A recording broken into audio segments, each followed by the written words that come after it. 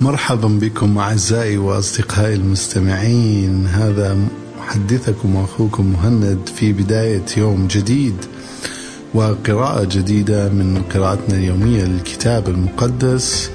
اليوم 14 من الشهر الثالث، شهر آذار. أصلي أن تكونون متواصلين ومستمرين معي في هذه الرحلة الشيقة لمعرفة واكتشاف كلمة الله لحياتنا.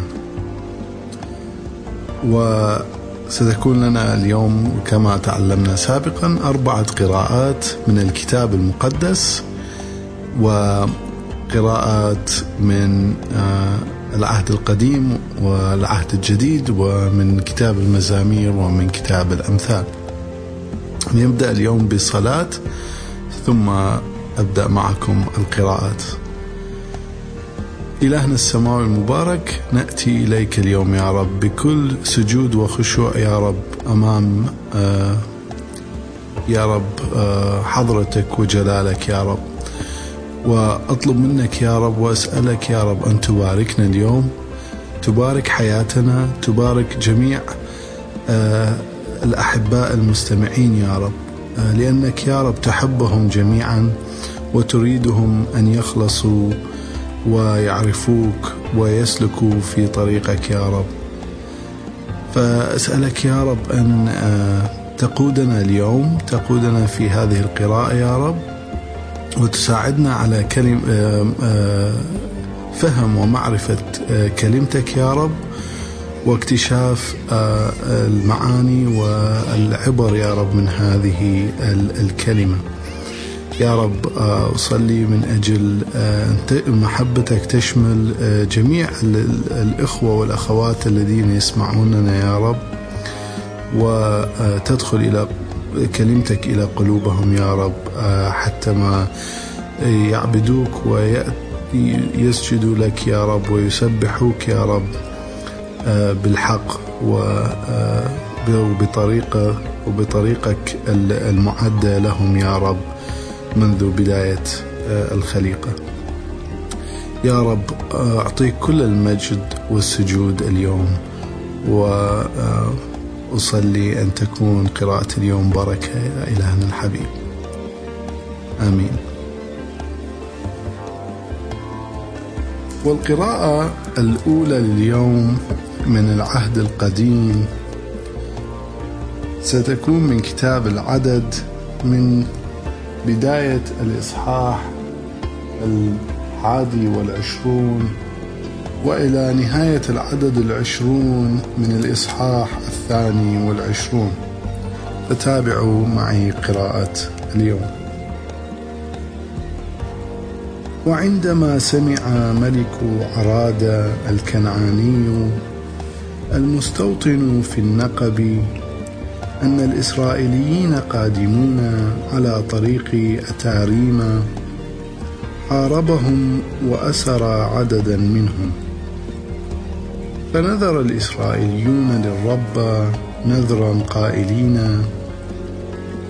إن أظفرتنا بهؤلاء القوم لنحرمن مدنهم. فاستجاب الرب لهم وأظفرهم بالكنعانيين، فحرموهم ومدنهم، فدعي اسم المكان حرمة.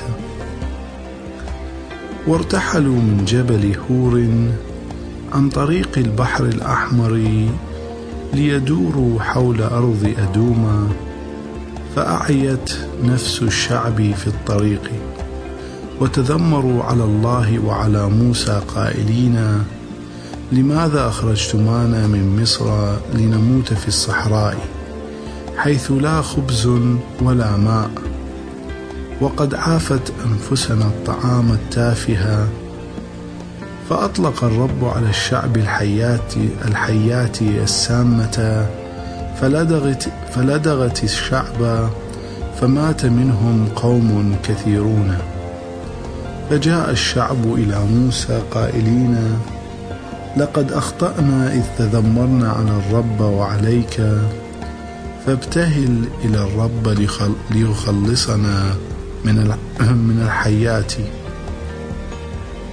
فصلى موسى من أجل الشعب، فقال الرب لموسى: اصنع لك حية سامة وارفعها على عمود، لكي يلتفت إليها كل من تلدغه حية فيحيا.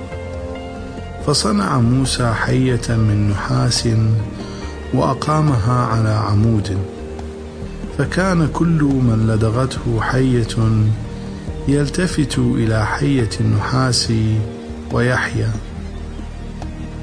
ثم انتقل بنو إسرائيل ونزلوا في أوبوتا، ومنها ارتحلوا وحلوا في عي عباريم في الصحراء المقابلة لمؤاب في اتجاه الشرق.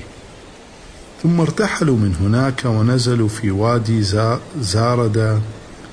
بعد ذلك انتقلوا من هناك وأقاموا إلى جانب أرنون في الصحراء وراء حدود الأموريين، لأن أرنون هي الحد الفاصل ما بين بلاد مؤاب والأموريين. لذلك ورد في كتاب حروب الرب: مدينة واهب في منطقة سوفة وأودية نهر أرنون، ومصب الأودية الممتدة نحو مدينة عارة والمستند إلى حدود مؤاب. ومن هناك مضوا نحو بئر، وهي البئر التي قال الرب عندها لموسى: اجمع الشعب ليعطيهم ماء. حينئذ شد الإسرائيليون بهذا النشيد: ارتفع يا ماء البئر، تغنوا بالبئر التي حفرها شرفاء الشعب بالصولجان والعصية. ثم انتقلوا من الصحراء إلى متانة، ومن متانة إلى نحليئيل، ومن نحليئيل إلى باموت، ومن باموت إلى الجواء التي في صحراء مؤاب عند قمة الفسجة المشرفة على امتداد الصحراء. وبعث الإسرائيليون رسلا إلى سيحون ملك الأموريين قائلين: دعنا نجتز في أرضك، فلا نميل إلى حقل ولا إلى كرم، ولا نشرب ماء بئر، بل نسير في الطريق العامة المخصصة للسفر حتى نعبر حدودك. فلم يأذن سيحون للإسرائيليين بالمرور في تخومه، بل حشد جيشه وخرج للقائهم إلى الصحراء، وحاربهم عند ياهص، فهزمه الإسرائيليون بحد السيف، واستولوا على بلاده من أرنون إلى يبوق حتى حدود العمونيين، ولم يتجاوزوها لمناعتها. وامتلك الإسرائيليون كل مدن الأموريين، ومن جملتها حشبون وضواحيها، وأقاموا فيها، لأن حشبون كانت عاصمة سيحون ملك الأموريين، الذي كان قد حارب ملك مؤاب السابق واستولى على أراضيه كلها حتى أرنون. لهذا يقول الشعراء: هيا إلى حشبون فتبنى وتشيد مدينة سيحون. فقد اندلعت نار من حشبون، لهيب من مدينة سيحون، فالتهمت عار مؤاب، وأهلكت أهل مرتفعات أرنون. ويل لك يا مؤاب، هلكت يا أمة كموشا، قد هرب أبناؤه وأصبحت بناته سبايا سيحون ملك الأموريين، لكن قد طوحنا بهم، هلكت حشبون إلى ديبونا، دمرنا البلاد حتى نوفح التي تمتد إلى ميدبة. فأقام الإسرائيليون في بلاد الأموريين، وأرسل موسى ليستكشف منطقة يعزيرة. وما لبث بنو إسرائيل أن يستولوا على قراها وطردوا منها الأموريين، ثم اتجهوا نحو طريق باشان. فهب عوج ملك باشان مع جميع قومه للقائهم في أذرع ومحاربتهم. فقال الرب لموسى: لا تخف منه، لأنني قد دفعته ليدك مع جميع قومه وأرضه، فتفعل به ما فعلته بسيحون ملك الأموريين في حشبون. فقضوا عليه وعلى أبنائه وقومه حتى لم يبق منهم حي، وامتلكوا ديارهم. وارتحل الإسرائيليون ونزلوا في سهول مؤاب شرقي الأردن مقابل أريحة. وإذ بلغ بالاق بن صفورة ملك مؤاب جميع ما أنزله الإسرائيليون بالأموريين، اعتراه الفزع لكثرة عدده، وملأ الخوف قلب شعبه من الإسرائيليين. فقال بالاق لشيوخ مديان: إن هذا الجمهور قادر على لحس كل ما حولنا، كما يلحس الثور عشب الحقل.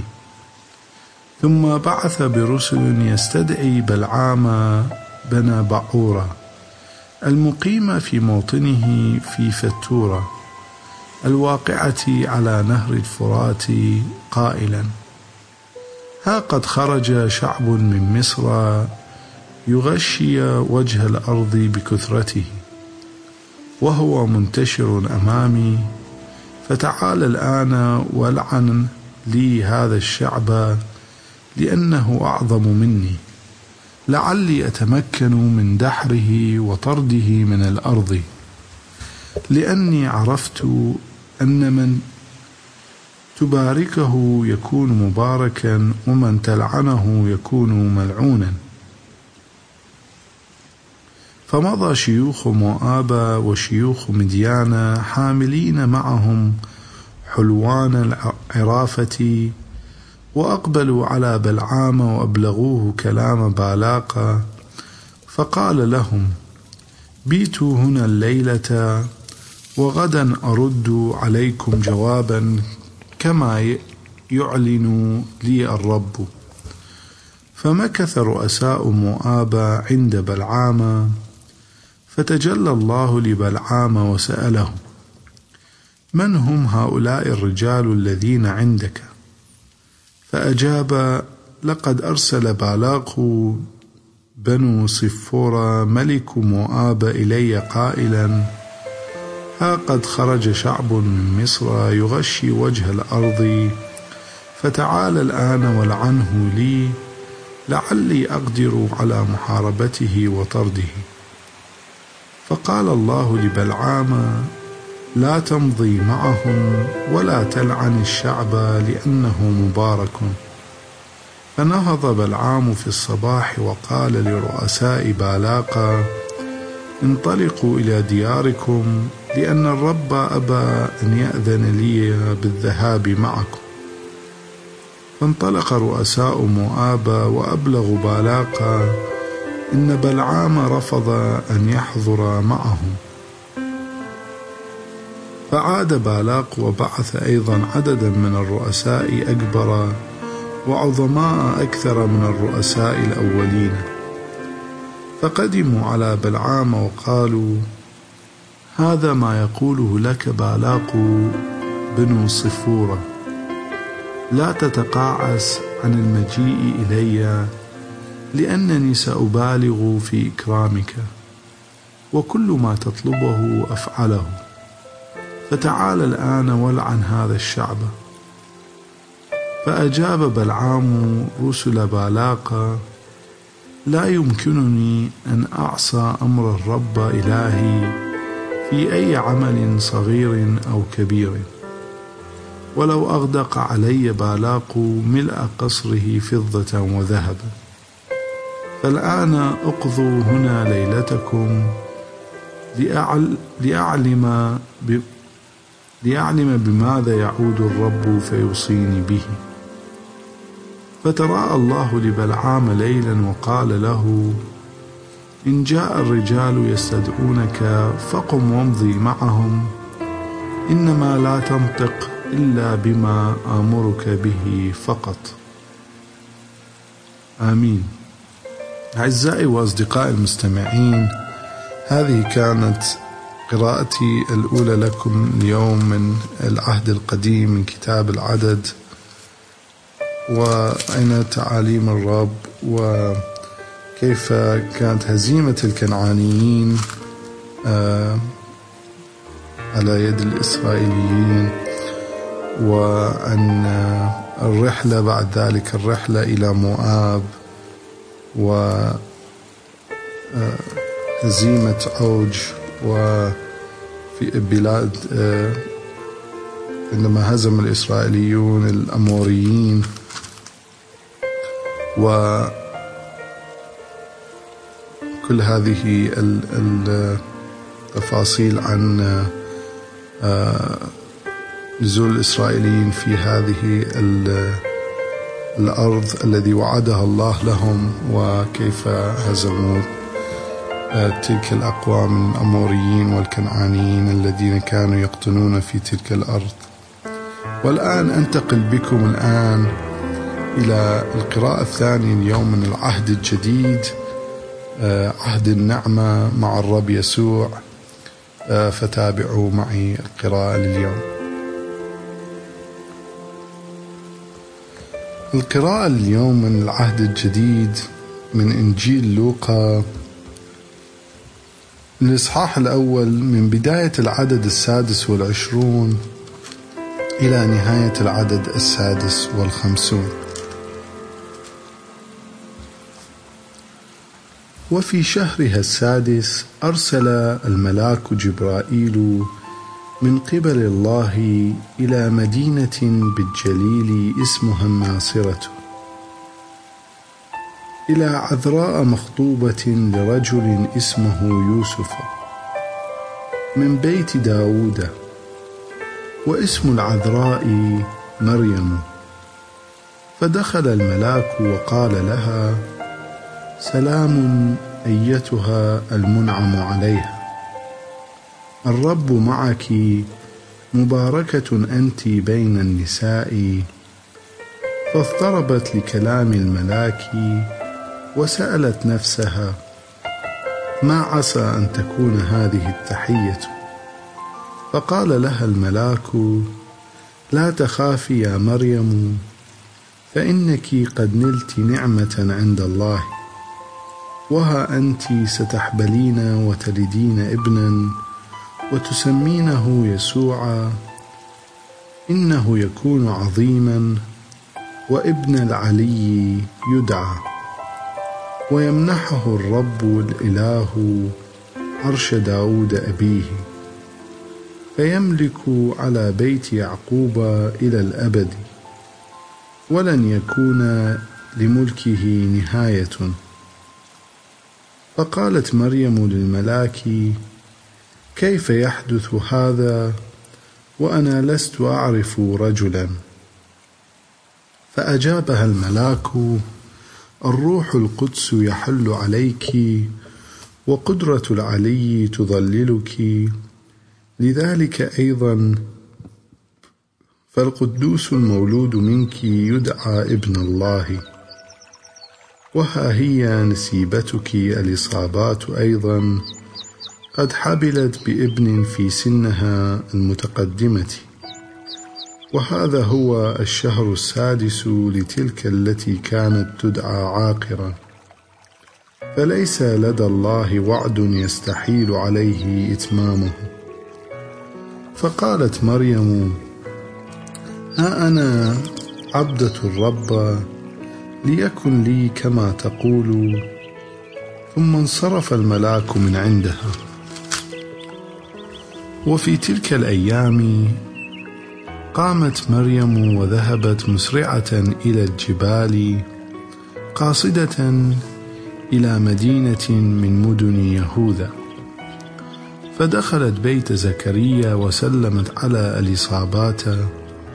ولما سمعت اليصابات سلام مريم قفز الجنين داخل بطنها، وامتلأت اليصابات من الروح القدس، وهتفت بصوت عال قائلة: مباركة أنت بين النساء، ومباركة ثمرة بطنك. فمن أين لي هذا أن تأتي إلي أم ربي؟ فإنه ما إن وقع صوت سلامك في أذني حتى قفز الجنين ابتهاجا في بطني. فطوبى للتي آمنت إنه سيتم ما قيل لها من قبل الرب. فقالت مريم: تعظم نفسي الرب، وتبتهج روحي بالله مخلصي، فإنه نظر إلى تواضع أمته. وها إن جميع الأجيال من الآن فصاعدا سوف تطوبني، فإن القدير قد فعل بي أمورا عظيمة. قدوس اسمه، ورحمته للذين يتقونه جيلا بعد جيل. عمل بذراعه قوة، شتت المتكبرين في نيات قلوبهم. أنزل المقتدرين عن عروشهم، ورفع المتواضعين. أشبع الجياع خيرات، وصرف الأغنياء فارغين. أعان إسرائيل فتاه، متذكرا الرحمة، كما تكلم إلى آبائنا، لإبراهيم ونسله إلى الأبد. وأقامت مريم عند اليصابات نحو 3 أشهر، ثم رجعت إلى بيتها. آمين.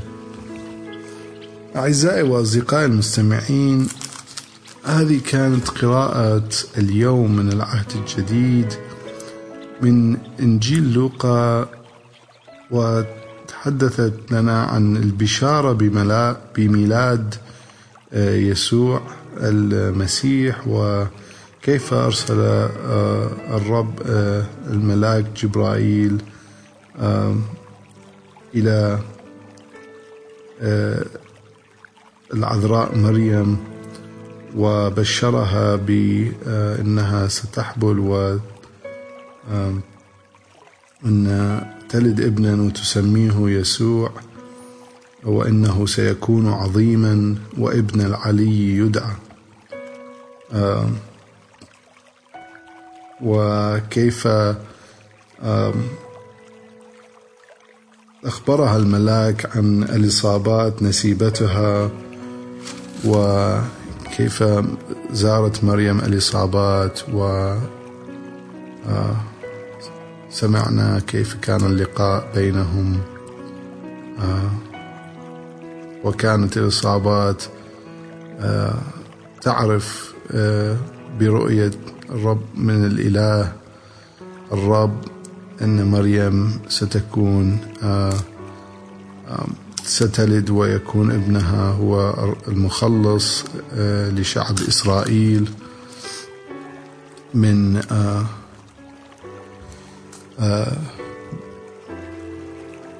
بقدرة الرب الإله. والآن أنتقل بكم إلى القراءة الثالثة لليوم من كتاب المزامير. قراءة اليوم من كتاب المزامير ستكون المزمور 57، فتابعوا معي. ارحمني يا الله ارحمني، لأن بك لاذت نفسي، وبظل جناحيك أحتمي إلى أن تعبر المصائب. أصرخ إلى الله العلي الذي يتمم لي مقاصده، فيرسل من السماوات ويخلصني، ويملأ بالخزي من يريد أن يفترسني. يرسل الله رحمته وحقه حين أرقد بين نافثي السموم من بني البشر. أجد نفسي بين الأسود المفترسة، أنيابهم كالرماح والسهام، وألسنتهم كالسيوف المرهفة. لتتعالى يا الله على السماوات، وليرتفع مجدك على الأرض كلها. نصبوا شبكة لخطواتي فانحنت نفسي، حفروا أمامي حفرة فسقطوا هم فيها. ثابت قلبي يا الله، ثابت قلبي، أشدو وأرنم. استيقظي يا نفسي، استيقظي يا رباب ويا عود، سأوقظ الفجر على شدوي. يا رب أحمدك بين الشعوب، وأجدو لك بين الأمم، لأن رحمتك قد عظمت إلى السماوات، وحقك إلى الغمام. ارتفع يا الله على السماوات، وليرتفع مجدك على الأرض كلها. آمين. أعزائي وأصدقائي المستمعين، هذه كانت القراءة اليوم من كتاب المزامير، المزمور 57. مزمور رائع عن لسان النبي داود. هي قصيدة ذهبية للنبي داود. والآن سأنتقل بكم إلى القراءة الأخيرة اليوم من كتاب الأمثال، فتابعوا معي. القراءة لليوم من كتاب الأمثال ستكون من الإصحاح 11 من بداية العدد 9 إلى نهاية العدد 11. يدمر المنافق صاحبه بأقواله، وينجو الصديق بالمعرفة.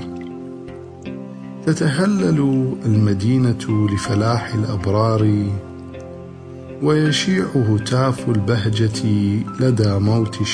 لدى موت الأشرار. ببركة المستقيمين تتعظم المدينة، وتهدم بسبب أقوال الأشرار. آمين. وبهذا أعزائي وأصدقائي المستمعين، أكون قد تممت معكم القراءة لليوم من الكتاب المقدس. إلى قراءة جديدة في يوم الغد. أترككم بسلام الرب القدير.